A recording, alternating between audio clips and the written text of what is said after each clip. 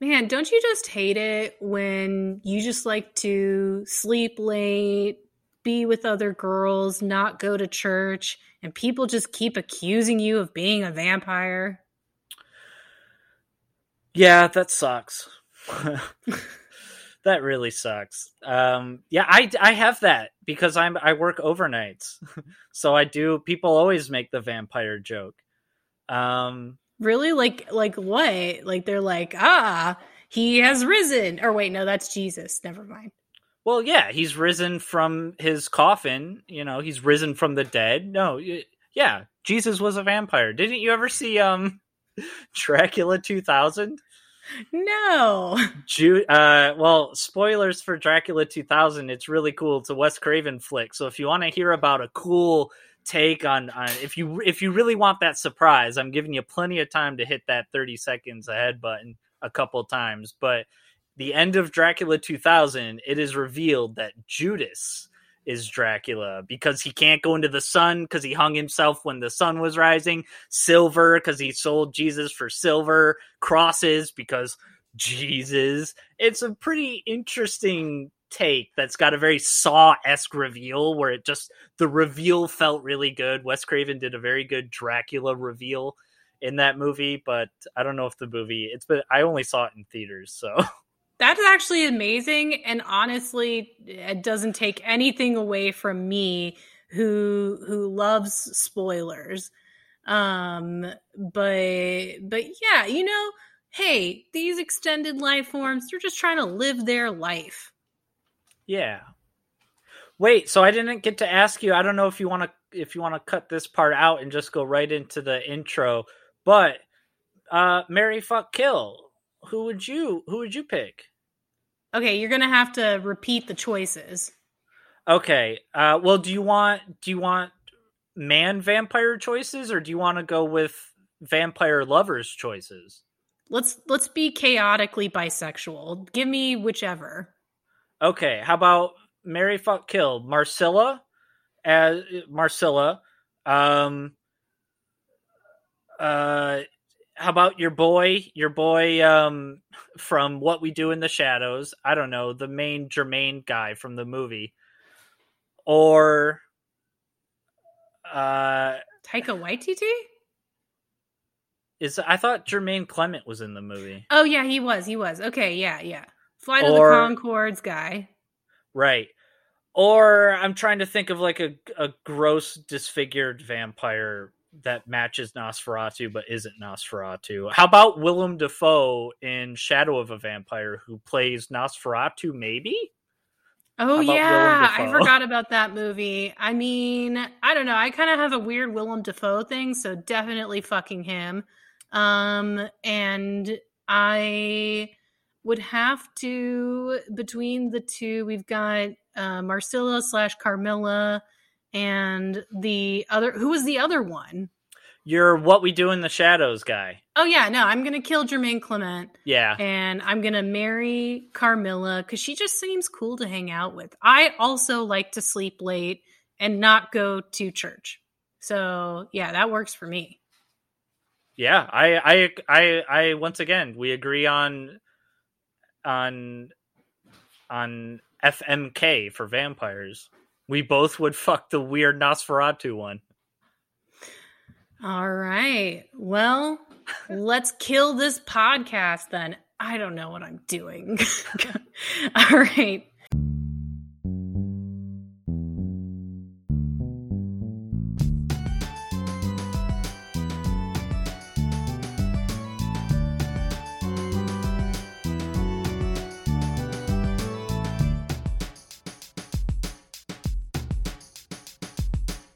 This is Necromancer. Necromancer. My name is Shira, and that was a very poor attempt at a Bela Lugosi Dracula accent. But when I'm not doing that, I like to watch romantic comedies. And my name is Brett, and that was a very poor attempt at a Shira's attempt at a Bela Lugosi vampire. And when I'm not doing that, I watch spooky horror movies. Ooh, well, that's awesome because every week here at Necromancer, Brett picks a horror movie, I pick a rom com, and then we remix those movies, turning the rom com into a horror and the horror into a rom com. This week, we continue the theme of vampires. Yeah, it was a good theme. And last week we learned that you already had this one locked and loaded, like a vampire with a silver bullet with your arch nemesis's name on it. But I had so many to choose from, and I put off picking one until the very last. Oh yeah, there were possible. a lot of choices for you. You really had the field ahead of you. I was surprised you picked this one, but you know what? I was prepared because in October I listened to a full cast production of, it was a reading of Carmilla. So I have read or listened to, if you're a stickler, I have listened to the original story and can provide Dr. King style feedback. Very nice. I'm not going to be as eloquent as Heather, but I can offer some thoughts just from having listened to the book. The only thing I know her from is Castlevania anime, and so that was my only exposure to her. Yeah, they really didn't. Hold on one second. He's being weird. I'll be right back. What? He's being a puppy. I don't know why he's usually not barking like this, though. Hold on. He's excited. You want to know what the problem was? His ball fell under the couch and he couldn't get it. So it was a legitimate emergency. Yeah, that's like a DEFCON 4. Yeah, no, it was definitely DEFCON 4 in here. But yeah, I have the source material that Hammer had. But yeah, what drew you to this one? Well, I think when it comes to vampires, Hammer's got a lot of vampire movies. And so, I mean, if people don't know, if we've got a lot of rom-commies listening to this one, and they don't know what Hammer is kind of like the Marvel Universe for scary horror stuff. They made over Hammer made over 100, according to their wiki. Hammer made over 150 or 100. They made over 150 movies, and about 50 of them were horror based. And they have a very distinct style. All the Hammer movies feel like that same kind of Shakespearean stage play, very cinematically produced kind of vibes to it. And they don't have like a common connecting overall Infinity Saga lore, but they do have this, like, they use a lot of the same actors, and you know, some of these vampires have the same lore, so like a shady character might show up in a few instances, kind of like the Man with No Name doesn't play the exact same character in his 3 movies, but he is the same character. So it's just like, fuck it, you guys get it. It's like, we're giving you a whole world to play in. Again, it's that sandbox kind of thing. And this is like one specific story of one specific vampire who isn't a main heavy hitter vampire. She's kind of an underling-ish vampire in this movie, but the movie treats her story with the weight of her being like the central tortured protagonist of this movie. I think you're giving this movie a lot of credit. I mean, I feel like this movie is also a titillating male gazy depiction of lesbianism. I mean, I will say, like, I did do some little research, and shout out, there's an Instagram account called Queer Cinema that did a 31 days of queer horror countdown. And this was one of the movies. And one of the things that they mentioned is that while like this is very much like a straight guy's depiction of, you know, a predatory lesbian, that this movie has also been reclaimed and has like a big cult following. Yeah. I if you go onto IMDb and want to read some of that trivia, yeah, they had a closed set for the nudity scenes, which the director was like, it's up to you guys. I like, you know what I mean? Like, the main lady, what's her name? Ingrid Pitt, who plays Marcilla Carmilla. She speaks like she's an exhibitionist, and she was proud of her young body and wanted it to be captured on film. She should be. She looked great. I'm not even being sarcastic. She looked awesome. And so she also says that her and the director and stuff were like talking about the movie not in a gay sense of like, they didn't film these scenes specifically with the sexual aspect in mind. They filmed it more of like an asexual kind of thing where I don't, maybe that's what they said, but like the source material is, it's not spelled out, but the erotic tension between Carmilla and her female victims is very much there. And like this romantic love between women, hashtag they were roommates. It's a common like funny thing from obituaries that's like, oh, these two women, they were roommates for such a long time. They just were really good friends. But like it's obvious that they were a couple. But I think even in the still in the 80s, it wasn't like a comfortable environment in order to come out, because just homosexuality was seen as being predatory. So they had to make a lot of arguments for the inclusion of the lesbian scenes in the movie. Like, I think censorship at this point was loose enough that they could argue like, hey, it's in the source material.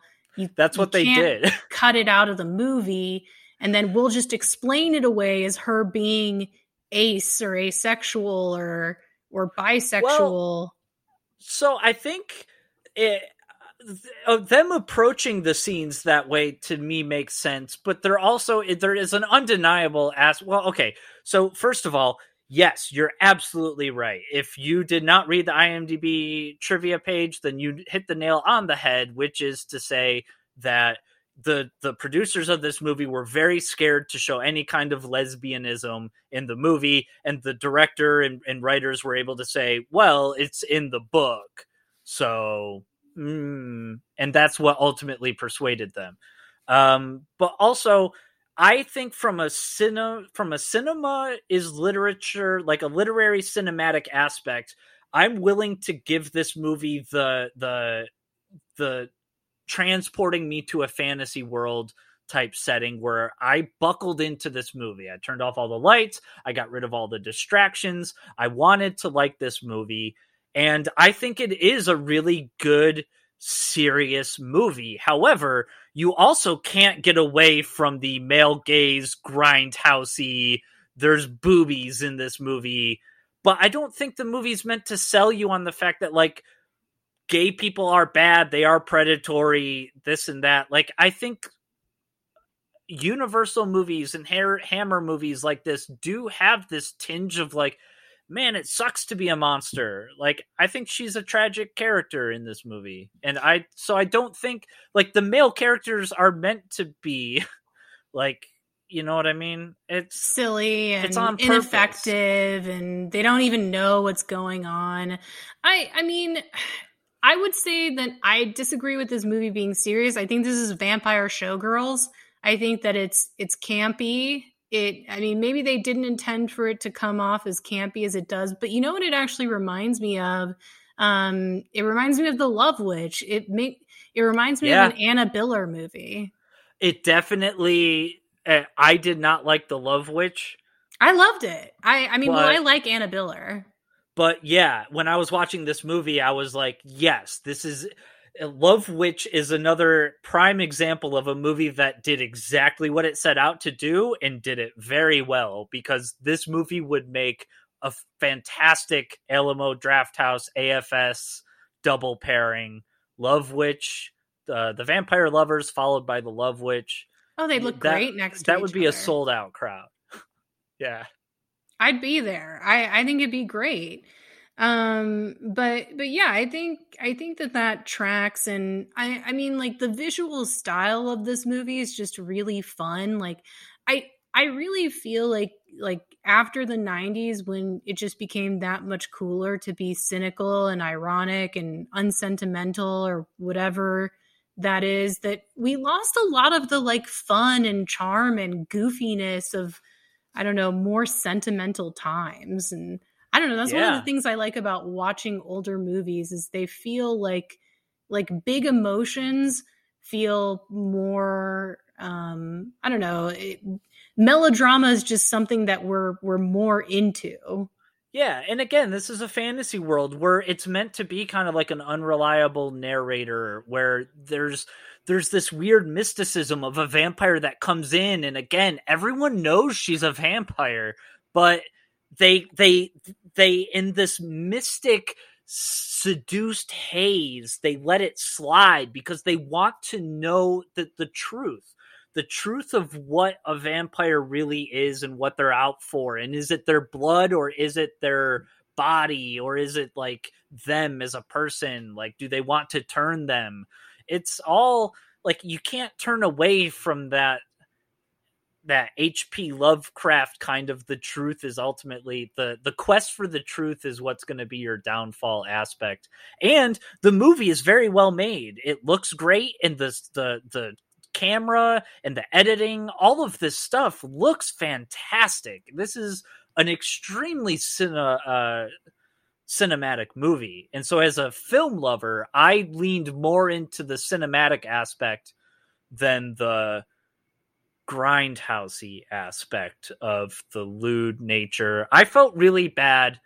I didn't know. I honestly felt weird watching this movie because I was like, this is essentially a softcore porn.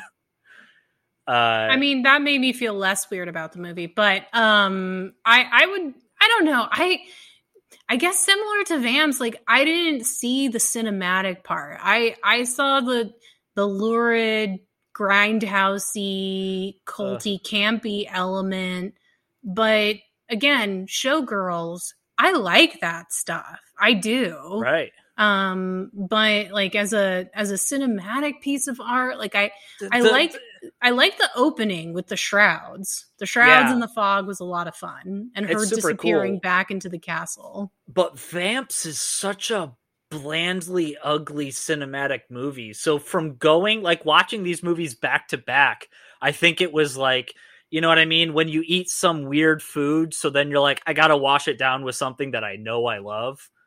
I think that's a little bit like that, because this is definitely sort of giallo adjacent, which that's a good point. I do feel like that is an accurate call. Oh, one thing I'll say before we dive into the synopsis is that something people might not realize is that the story of Carmilla actually predates Dracula. So as far as literary vampires are concerned, Carmilla came first. Whoa. Interesting.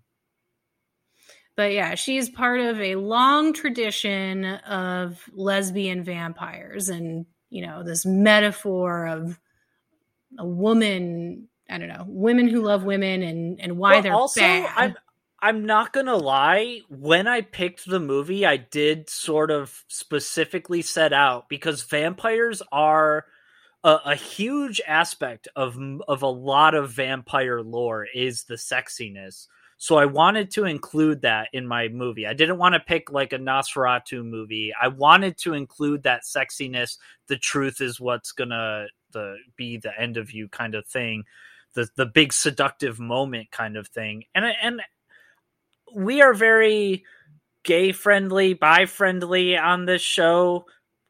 But if I'm gonna pick a gay vampire movie, as a cis white male, I'm gonna go for the lesbian vampire movie over the male gay vampire movie. So I'm not gonna lie, like, part of this movie was like, girls kissing. So you didn't like Interview with a Vampire? No, that was good too. But for my vampire episode, I wanted to have sexy vampire ladies. And it's taboo. Like, I relate to the sense of tabooness. That's what I cling to, is that sense of like, we shouldn't be doing this. It doesn't matter if you're a guy, girl, whatever. It's just the sense of we shouldn't be doing this is always sexy. I think that tracks. No, I agree with you there. So should we get into the plot? Yeah, let's go for it. So, courtesy of Wikipedia, we find out that Baron Joachim von Hartog, Baron Hartog, he has vowed to destroy this vampire that killed his sister. And he is able to, we see him take out this beautiful blonde vampire who rises from the grave, and it seems like he's not going to be able to take her because she's just so sexy. But when she goes in for the big bite, he decapitates her. Open credits. her chest, her exposed her chest hits his cross. Hits her his boobies hit the crucifix cross hanging around his neck. It's a good thing he had that very well placed necklace. Yeah, that saved his life.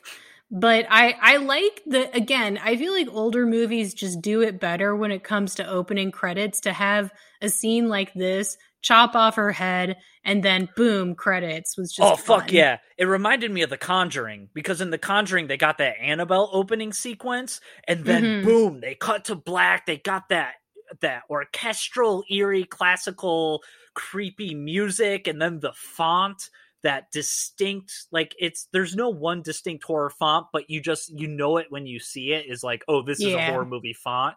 It just, you're right. It's a mic drop. It's a curtain drop. It's a like, buckle up for this movie. And I like how he decapitates her with relative ease, in terms of, like, yes, he was outclassed, and it did come down to a moment of luck for him to kill the vampire. But the very first thing we have is someone decapitating a vampire with, again, relative ease, which I think amps up the horror for later. I was rooting for Carmilla to not be decapitated, but when you get this sense at the end of the movie that we devoted a good 10 minutes to this guy thoroughly going through the best way to kill a vampire, I think that this is a very slow burn setup to an 1.5-hour movie. Both these movies were 1.5 hours. You know how much we love that. 90 minutes, the perfect movie length. A 10-minute opening setup to this kind of scene is a very good use of this movie's time. It works because, it's going to... Right now it's open, but we're going to tie the ribbon on this opening scene pretty effectively. But there's a time gap. Several years later, General Spielsdorf is throwing a birthday party for his niece Laura. Now, this is something that they did that was a departure from the book that I thought was very confusing, which is that in the book, it's Laura who's kind of Carmilla's final victim rather than Emma. And Laura's friend is the one who dies in the beginning of the story. And she receives a letter about how her friend has passed away, and the general is going to go find the killer. Honestly, but they reversed it. That kind of seems like, when a comic book writer will come in and take over a character for a one-off, and like, what if we changed what if Captain America fell from the train and Bucky survived? Like, let's change things up. And I don't know if they maximized how, like, if there's any sort of literary impact or significance that changes from the book to the movie, but it feels like Hammer was like, well, we got to put our own stamp on it somewhere. Where if we just switch the two girls? Yeah, I mean, I can see it definitely being something like that. So yeah. It's Laura's birthday party. Everybody's dancing around. They're wearing empire waisted dresses, very Pride and Prejudice, or like that movie we watched, Northanger Abbey. Yeah, Northanger Abbey. Yeah, no, we were back in Bath in the Marriage Mart. And the guy, the colonel, the general is Peter Cushing, who's Grand Moff Tarkin. And in Northanger Abbey, we've got Jyn Erso from that other movie, Rogue One. I like the Star Wars connections. Yeah. And so everybody's there. Laura's there. Emma, her friend, is there. Laura's boyfriend, Carl, is there. He's, you were talking about earlier how the men in this movie do nothing. He does the most of nothing, just kind of riding around and observing everything, but never like being like, I think that's the same girl. Right. He doesn't really try that hard to help. And then there's this mysterious countess who has moved into a nearby castle, and the countess's daughter, Marcilla. And then suddenly the countess is called away due to the death of a friend, and Marcilla is invited to stay with the Spieldorfs. And immediately, even though Laura's kind of ambivalent about Marcilla zones in on her. Like when Laura and Carl are dancing and Laura's like, she's looking at you. And Carl's like, no, she's looking at you. Yeah, and some good romance stuff with like a Jane Austen type scene where she's like, I love you so much because you're not even looking at her. And it was a cutesy little we're dancing prim and proper scene. But Marcilla kind of does the very soft tease on Laura, which sends her just enough to have confusing dreams about Marcilla. And she wants to dream about, what's his name? Clark? But Carl. She wants to dream about Carl. She's trying to dream about Carl, but she can only truly dream about Marcilla. And it's confusing for her. And she doesn't know what to do. And so, yeah, this movie is very sexual in that. I know that I said that they filmed those seduction scenes asexually, or that was their intent. But it also is very, very clear that the text of this movie is sexual. The text and subtext of the movie is sexual. So. But yeah, if you are Team Carmilla, though, then you have to believe what you're saying here, that Carmilla's really an anti-hero. And in the beginning of the movie, her best gal pal, her Stacy, gets murdered. And now she's kind of wandering around trying to find, like, who's going to be my new girlfriend. Yeah, and again, there is that sense of, like, she's being propelled by that shadowy figure. So, and the Countess, she's not the main player here. She's the main player of the story, but not the overall vampiric lore narrative. She is just as cursed as the humans that she is. The humans, she is put upon the humans, and they are cursed with her presence. But she is also cursed with theirs because she has to make these decisions of who am I going to turn and how am I going to turn them without drawing the entire village on me and having them pursue. Like she's like Solid Snake. It's a sneaking mission. She's got to go in stealth. I do feel like Ingrid Pitt does a good job of projecting a kind of world weariness to her performance. She speaks German. She's tired. She's tired of it all. And the story, it's very ambiguous how Carmilla came to be because she refuses to tell Laura anything.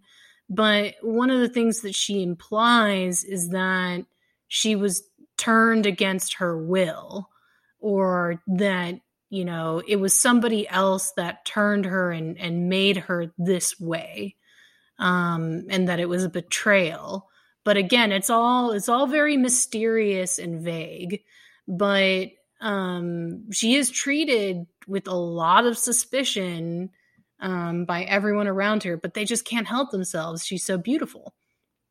So Laura gets weaker and weaker. She keeps having nightmares of a large cat strangling her, which, that is very much a part of the original story, is that unlike a vampire bat, Carmilla's monster form or vampire feeding form is that of a big black cat. Yeah, the leopard man.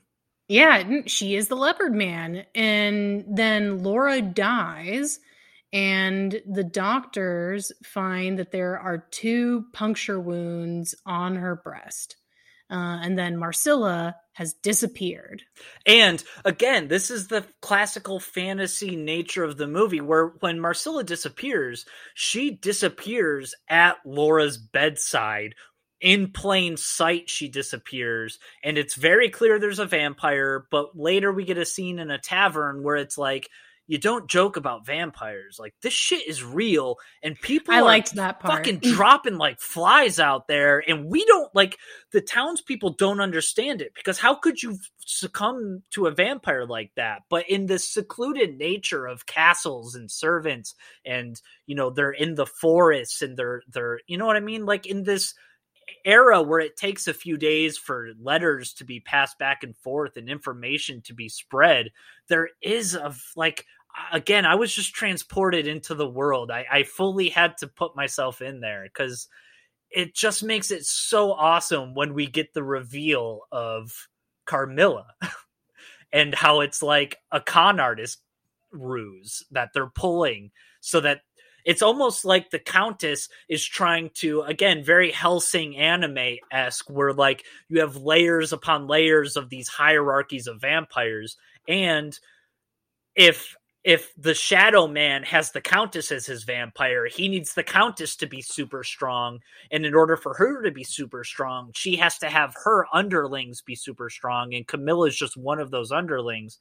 So like, I got really into the lore in the that aspect. Are you She's a tragic character. Are you suggesting that Carmilla is a part of a vampire pyramid scheme? Yes, like this movie feels again like the Marvel universe, marketing, the Hammer universe. I could see like there's 50 other Hammer horror movies out there. I'm sure many of them deal with vampires. You probably have like the Shadow Man. This is the first of a trilogy. Yeah, so I'm really into it. I think I might have to try to get into a few more of these Hammer, do like a top 10, cut through some of these movies, because I like them. I'm not into Lord of the Rings and all that stuff. This is my fantasy stuff, Castlevania-esque Hammer films. I dig it. So, you know, like you're saying, the Countess and Carmilla operate like little con artists because they're not vampire vegetarians. They have to schmooze and elbow their way into more dinners. And to do that, they stage, it seems like they staged this coach accident where once again, the Countess needs to go somewhere, and it's, oh, will you please let Carmilla stay with you? And then Carmilla immediately zones in on Emma, the daughter. And they just, you know, they're so nice. They invite her to be a guest. And then once again, Carmilla works Emma, but I think we're meant to feel that it's different this time, that Carmilla is genuinely into Emma. Yes, this love is going to be, I think that, again, in vampire lore, I don't think Carmilla has the like, I think when it comes to her choosing her vampire sister underlings, that she, like, I don't know. It seems like she wants an underling, and she's really smitten by Emma, but I think one of your criticisms is probably going to be that why Emma? And my answer to you, I wanted to punch her in the face. Yeah, Emma's my answer so to you is annoying. Just because I really do wish that this aspect of the movie was fleshed out more. But yeah, it's why Emma? Because she's running out of time. She needs a new bestie, like you said. She probably needs to, like a pyramid scheme. Like you said, she probably needs to turn at least one, or it would benefit her to turn one and have a sister. Like, I don't know, man, but I wish Emma was better. Yeah, but I mean, she's kind of supposed to be just this baby face that is just the picture of innocence. Yeah, she's the dress-up doll. She gets to be anything. She's like a blank slate. Carmilla projects what she wants on her. She has to be protected at all costs by the Right. straight men around her because she's such a perfect victim for this lesbian predator. Yeah. She doesn't know what she's doing. And I liked, so this is a new thing that wasn't in the original story, the addition of the governess, Madame Peridot. Oh, yeah. And she's definitely into Carmilla and very quickly starts to understand what's going on between Carmilla and Emma, or at least she thinks she knows what's going on.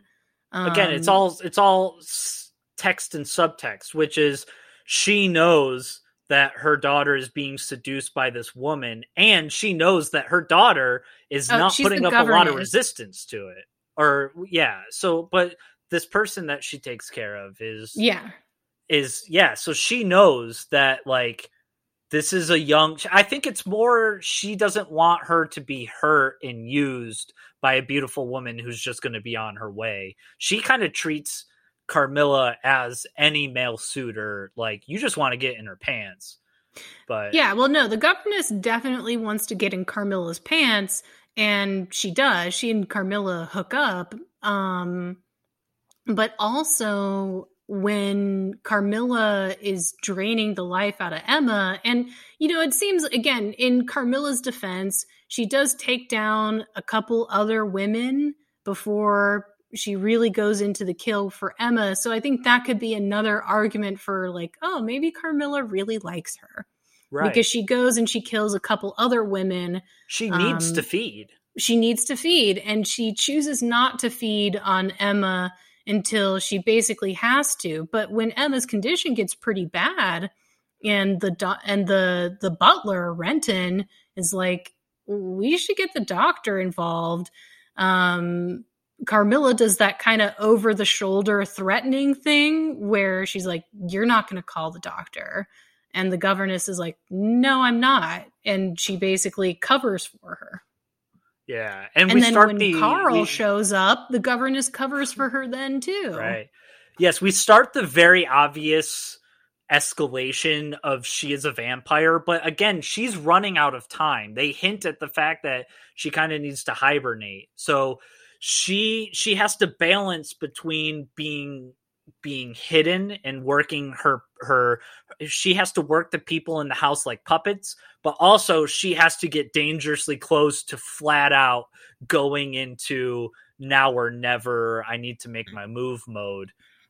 So it just creates some interesting escalation that, because of the melodrama, I'm sure lots of people would find very cheesy, corny, showgirlsy, I'm sure, but I dug it. I was charmed by it. Different places. But yeah, I mean, it works. And, Carmilla kind of has her way with everyone because Renton, the butler, seems like he's really worried, and he goes to the tavern. He's like, vampires. And they're like, record scratch. Did you say vampires?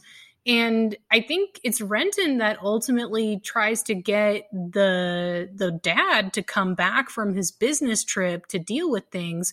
But then it's too late for Renton because then Carmilla gets to him too. And yeah, he's done. He gets seduced by her and I think she bites him. But it's not all lost for Emma's purity.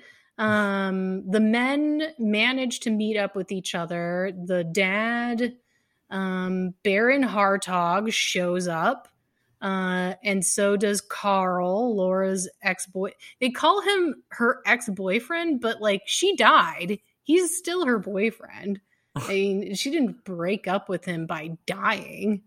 And then we learn the rest of Hartog's story, which is that he had his encounter with the vampires that killed his sister. He swears revenge. He's going to go back to their lair and get to all of them. And in addition to beheading the beautiful female vampire, he goes to each of the graves and he stakes all of the hibernating vampires. But there was just one grave he wasn't able to find. So we have to go back to the castle ruins. He holds up the flame to the portrait, and that's when Mr. Morton is like, it's Carmilla. And Carl and General Spiegeldorf are like, Marcilla? And they realize that she's the same person. That's her. And then, like you're saying, Carmilla, she is running out of time, and she decides she is going to just kidnap Emma and take her with her to hibernate. I don't know. Emma hasn't been completely turned at this point, but she's definitely down with the sickness. And I like that when she tries to leave with Emma. Well, yeah. Oh, go ahead. I was going to say, she's not kidnapping her. I mean, she is, but she's saving her. She's saving her from a life of drudgery. Of drudgery, right? Like, so again, Carmilla is the tragic hero of this story. I was team Carmilla all the way. I also am team Carmilla. Like, I read the story and I was like, she likes to sleep late and be with other girls. There's nothing wrong with this. Like, she's just a normal person with like a lazy constitution and a desire to skip church. I'm sure I would have been called a vampire too if I lived during those times. But then I like the governess is like, no, take me with you. She's the Renfield in this scenario. She wants to be turned so badly. But it's just not going to happen for her. Carmilla kills her. A seductive walk up the stairs. Maybe she will take him with her, but we, the audience, know, of course not. She only has eyes for Emma. And then the seductive walk up the stairs ends in blah, blah, blah, blah, a bite and blood, and Emma sees it. Oh no, freaks out. It's such a great moment. I like that. Was probably my favorite moment from the final act. And then she goes through. Carl, though, I guess tries to stop them, and that's when he starts chanting "Aparte Satana," yeah, which I thought was funny. And finally, the boys are able to track her back to her grave, and it was weird. It was like she was in her grave, but then she'd set up a bed for Emma, like a nice, comfy bed. Yeah, I mean, I could go into the lore or my interpretation of the lore, but I feel like we're getting near the end of the movie. We're hitting that climax. Yeah, it's interesting. Yeah, she's got the grave. Emma, I don't think Emma's been fully turned yet, so she can't sleep in a coffin. That's against the rules. Don't you know the rules? Yeah, so they, as they had planned to do from the very beginning when we had Chekhov's beheading, now Carmilla is staked and beheaded. The evil has been cleansed from the world, and her portrait does a Dorian Gray and reverts to her actual age, which is skeleton age. And again, I think the horror of this scene comes from the fact that we know she's going to get decapitated.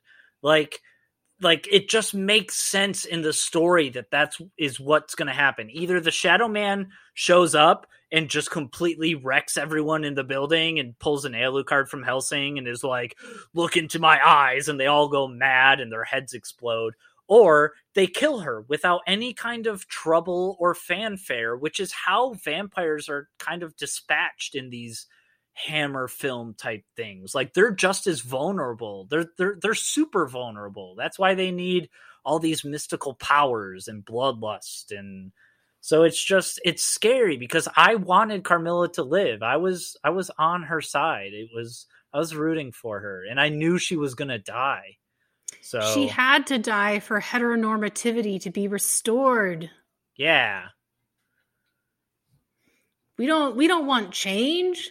It's like in The Lobster when they're like, it's too confusing for you to be bisexual. Just pick one. That was funny. Too much paperwork. No. Way too complicated. But any final thoughts on The Vampire Lovers? No. I mean, I think might as well just get into it. Carmilla hypnotized me. That's my crush, man. Oh, 100%. Ingrid Pitt as Carmilla is definitely my crush. She looked great. She had an awesome smoky eye that made me contemplate, like, maybe I should be looking up 70s eye makeup tutorials. Her red dress was fantastic. And yeah, Carmilla, you really felt for her. And yeah, I'm proud of Ingrid Pitt for being into her body and wanting to show it off. You go. Yeah, I liked her in the same way that I liked what was her name from Carnival of Souls. Like, she had a much more refined, smoky, I don't know, practiced sexual appeal, and like this sort of spooky sexual appeal, this otherworldly appeal. But yeah, she was good. She was dang good in the movie. I know this is meant to be a historical movie, but Ingrid Pitt does look like she's from the future. Like maybe she's an ex machina. Like a Barbarella type space future babe. Yeah, there's like a certain type of hotness that like I'm like, oh yeah, it's like she's a sexy lady from the future. Yeah, I could see there being a time travel-y type element of her sexiness. So, how was turning this one into a rom-com? I don't know. I had a blast. This is going to be a very goofy, silly pitch. I just got a bunch of one-note things to throw at you, machine gun style. Hijinks, if you will. Yeah. I'm going to really sell you. I love my silly rom-coms to be hijinks heavy. So that's exactly what I focused on here was, go for those tried but true satisfying beats and lean into that hijinks shenanigans. I like it. You want to go first? Of course I want to go first. Here we go. I'm so excited because sometimes I just don't even pick titles, but for both of these movies, vampire movies, I pick titles. This one is called Only Vamps. Only Vamps. Only Vamps. And no masks. we have Instagram model who is at Camilla the Killa, and Camilla the THA Killa Killa, and she is a well-known vampire. So through the ages, we're going to get a highlight reel of her in Renaissance paintings as the model, her as marble statue model, her as silent movie star, big Shakespeare play star. Like, we go through the hits in the opening credits of this whole world is an alternate universe, a Spider-Man Spider-Verse where Carmilla is popular and the thing. And so what that means is all of she's managed to hypnotize a bunch of Instagram followers. So she's essentially an influencer. So a bunch of her influencees want to be killed by her. Because of course, that's it. Once a vampire sucks your blood and takes your blood and feeds on you, it's not just a sensual, sexual, crazy death one-time experience. Like, your soul and essence is being used to fuel this millennia old person. You're like altruistic sacrifice to keep this person alive. So you can't kill people on Instagram. So of course you go to your OnlyFans type Only Vamps, and you kill them on there. So people got to pay extra. It's $5 more to watch her kill people. And then we have an Instagram model called the Countess of Venus. And that is an Instagram moniker that is like the Dread Pirate Roberts or Dalai Lama. It is handed down. People are auditioned or picked through destiny for the role.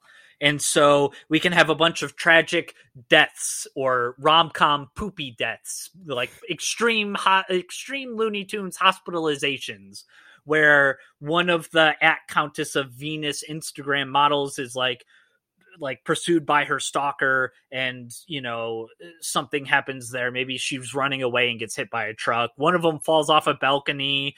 One of them is dies doing this crazy Tom Cruise-esque I'm doing this for the followers, like and subscribe type stunt, and maybe she does it during the daytime, so she just explodes or something.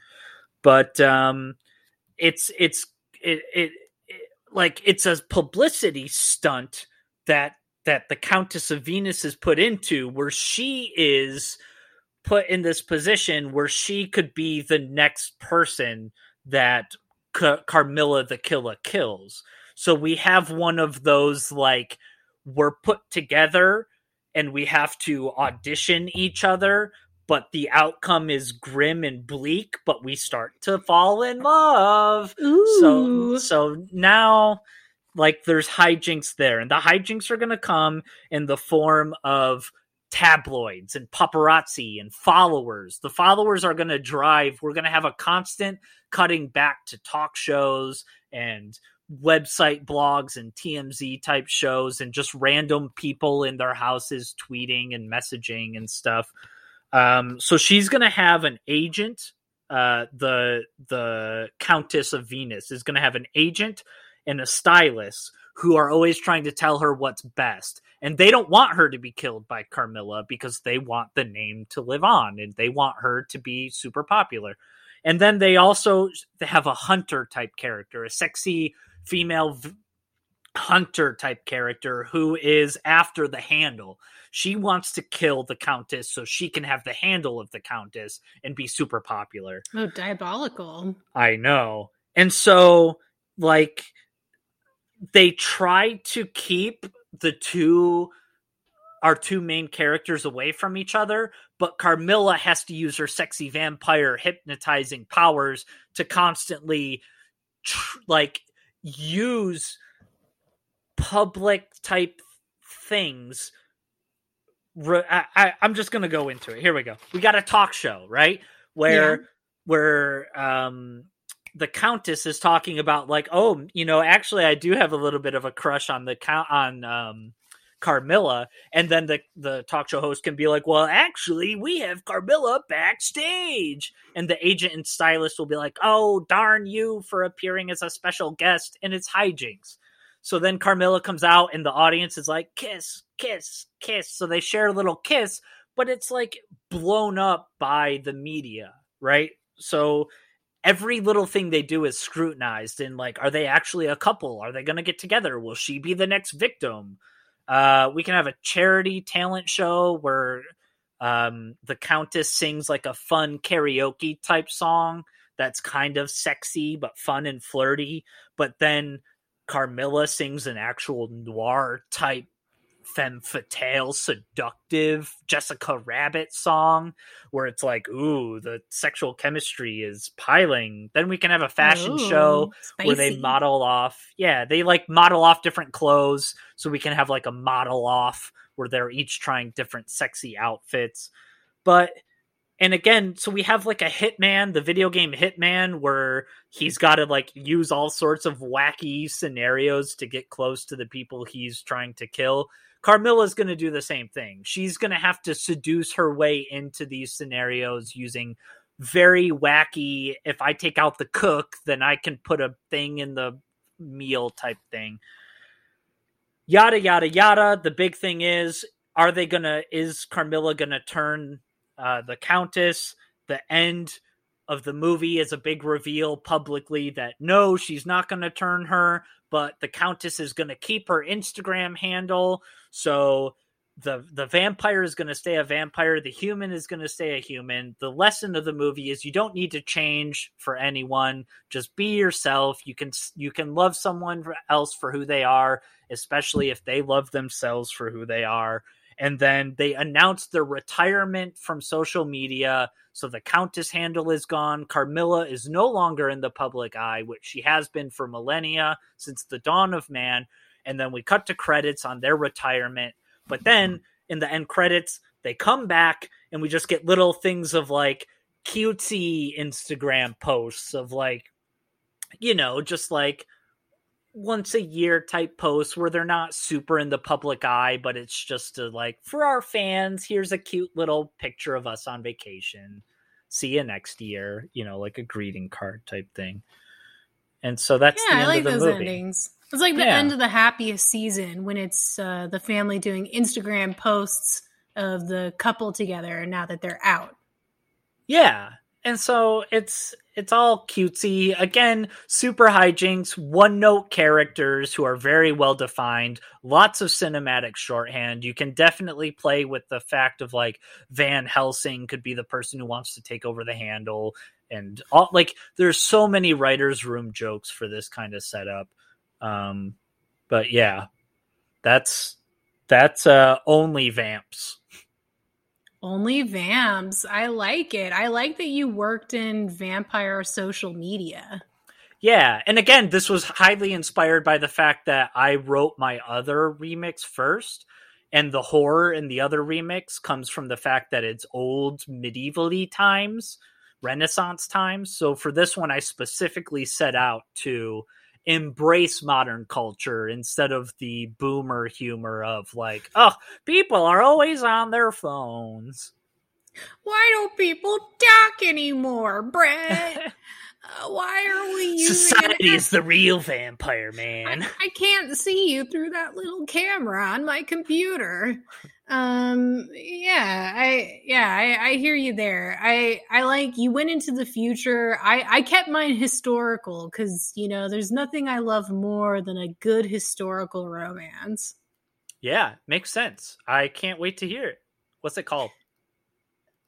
It's called Lady and the Vamp. I love it. Yeah, I just, you know, my remixes are here and there, but like I get a lot of pleasure out of coming up with a fun title.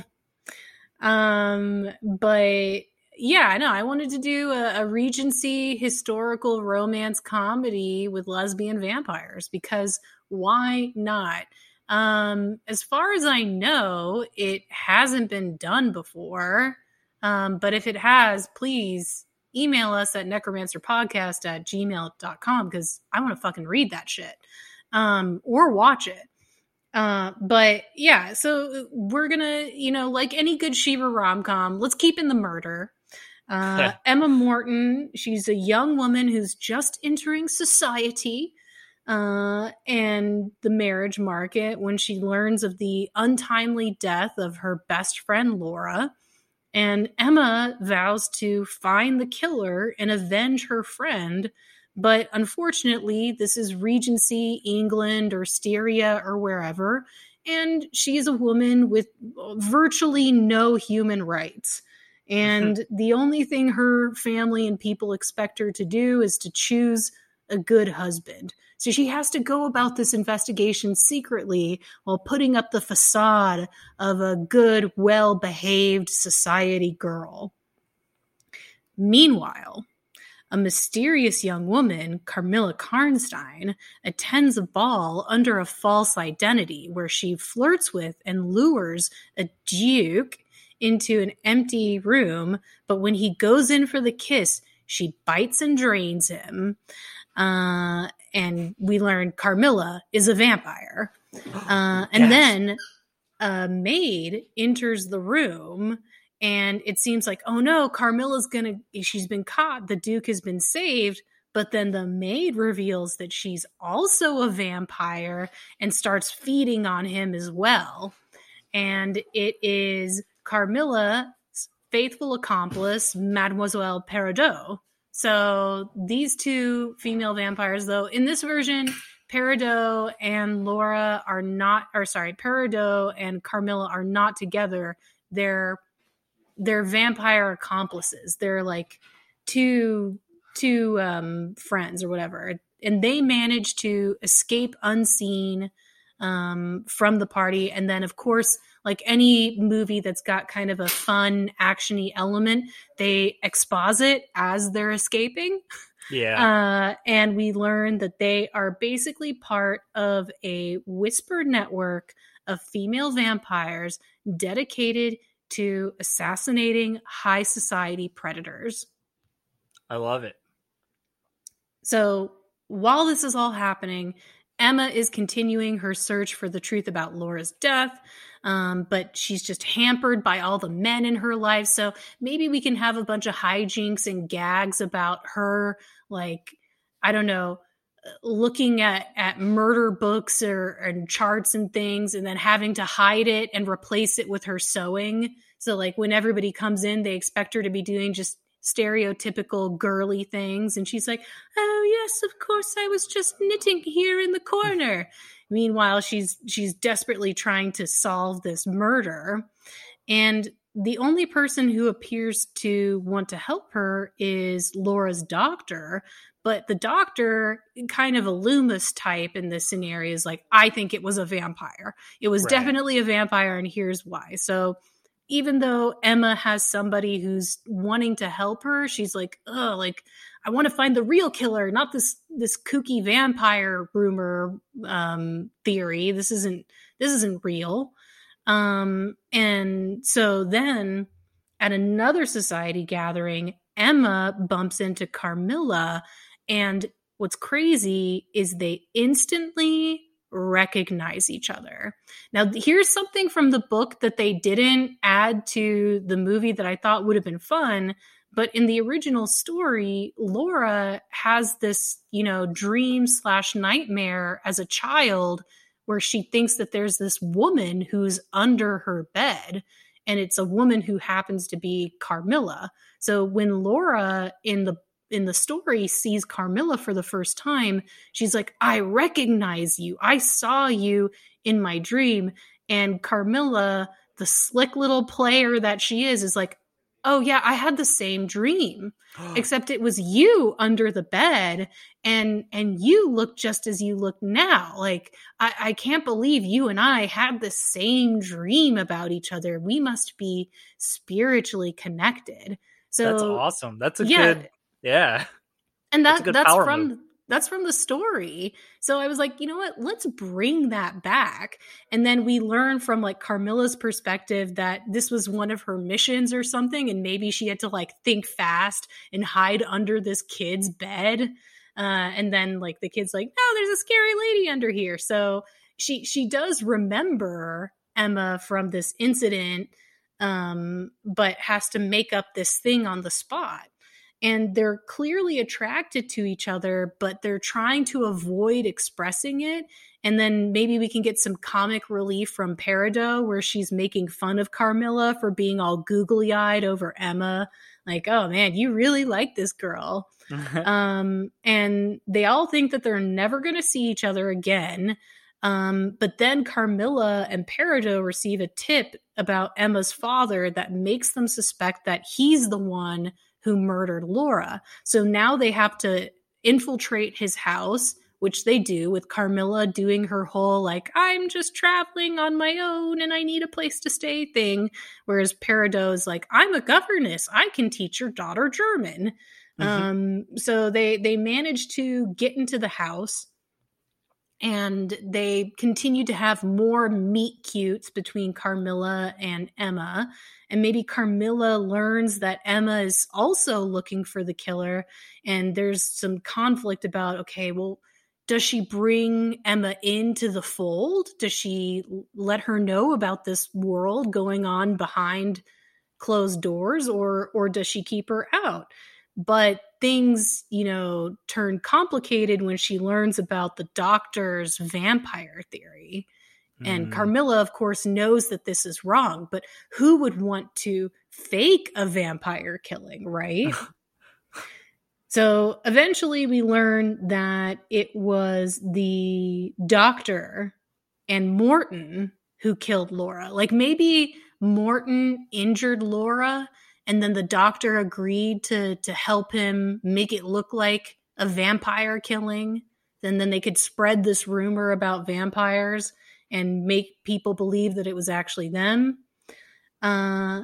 And Carmilla realizes this, but not before Emma also learns that Carmilla and Peridot are vampires and thinks, oh my God, the doctor is right. So you've got the tension of Emma running away from the one person who's really going to save her because she's scared, and Carmilla learning at the same time that Emma's going to be in danger, and Emma realizing that she's made a fatal mistake when she starts reading through the doctor's notes. Like maybe she has that Usual Suspects coffee cup moment when she starts reading through the notes, realizing she had it all wrong. And of course, Carmilla, beautiful alpha heroine that she is, shows up just in time to save Emma from the bad guys.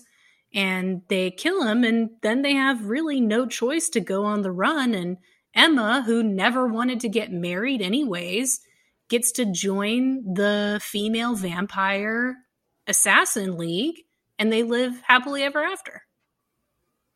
Yeah, they live happily ever after a few more entries into this franchise. Oh yeah, there's definitely going to be Lady and the Vamp 2, The Edge of Reason, whatever. Right. I would be totally down to turn it into a franchise.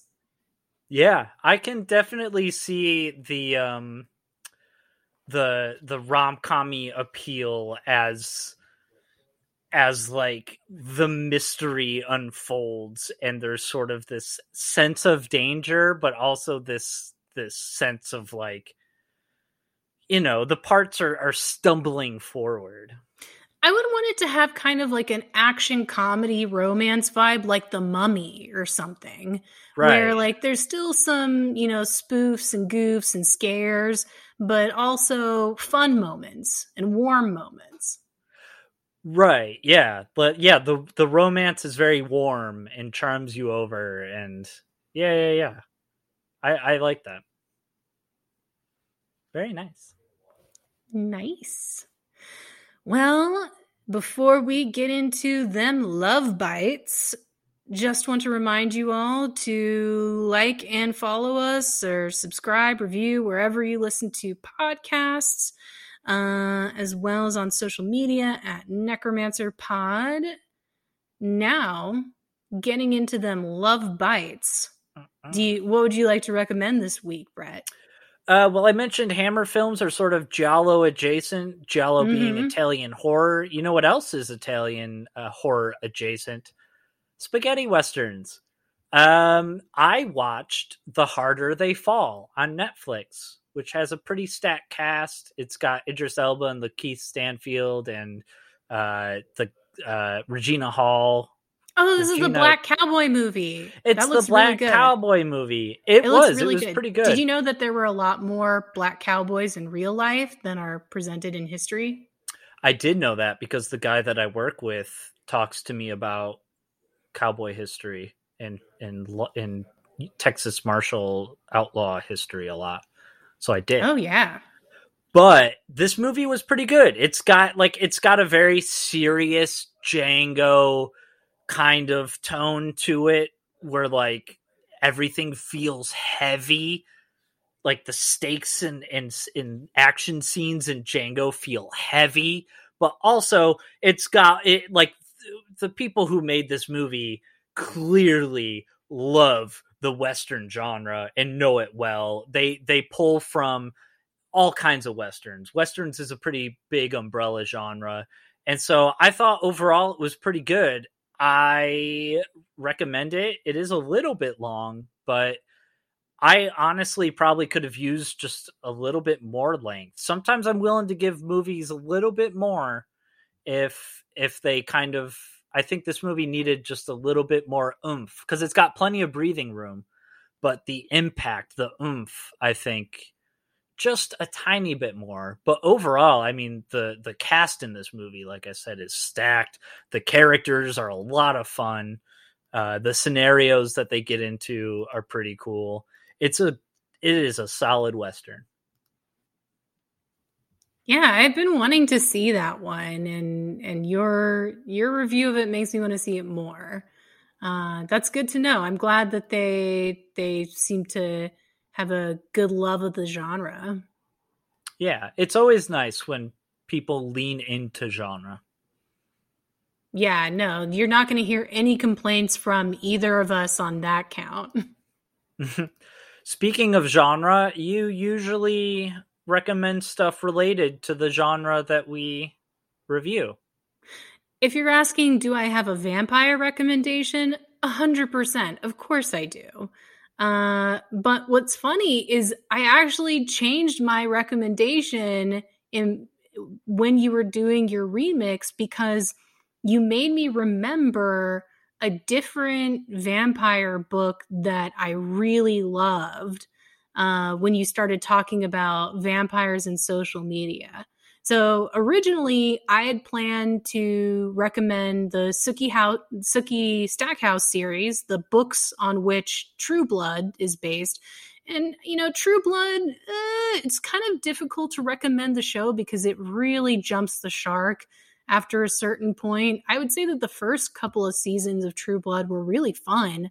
But the books, the Sookie Stackhouse books, were really good. And I remember reading them before the show came out and really loving them. And they're just, sexy, funny vampire romances. But when you started talking about social media, it made me remember another book, The Coldest Girl in Cold Town by Holly Black. I would say that if you want something funny and light and charming and just easy to mow through, Sookie Stackhouse is going to be great. But if you want kind of a more gothy, gritty vampire romance with the little violence thrown in, what I like. The Coldest Girl in Cold Town is a really cool book. I like Holly Black a lot. She's written a lot of fantasy novels featuring fairies. This is the only vampire book she did. But the premise is that vampires become public, similar to True Blood, and they have designated areas called cold towns that are basically like the demilitarized zone for vampires. It's where they're allowed to be. And vampirism in itself is kind of almost depicted like drug addiction, where people get bitten or they get a taste, and the craving for blood is just insatiable. And the vampires are really scary and mean and violent. They're not sparkly and pretty and nice. So I think that if that's more your vibe when it comes to vampires, check out The Coldest Girl in Cold Town. It's a cool book, and I highly recommend it. Very nice. Well, since you suggested two and you thought of one mid-podcast, A Girl Walks Alone at Night. Ooh. That's a good one. I've heard good things. Yeah, I'll just leave it at that. I saw the movie. I really liked it. Go see it. It's a very interesting movie. And it's vampires. So, how would Big Daddy Carmilla sign us off? How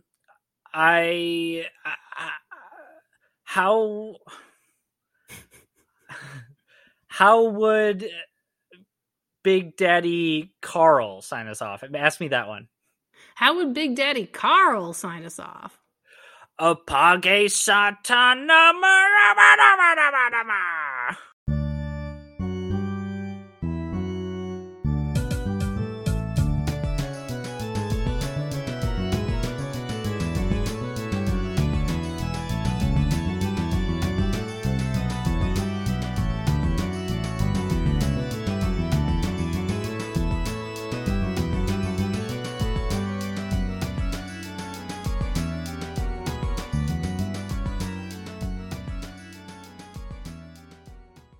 Necromancer is produced by Brett Dorman and Shira Moore. The theme song is Symphonia 3 by Kevin MacLeod on the album Oddities.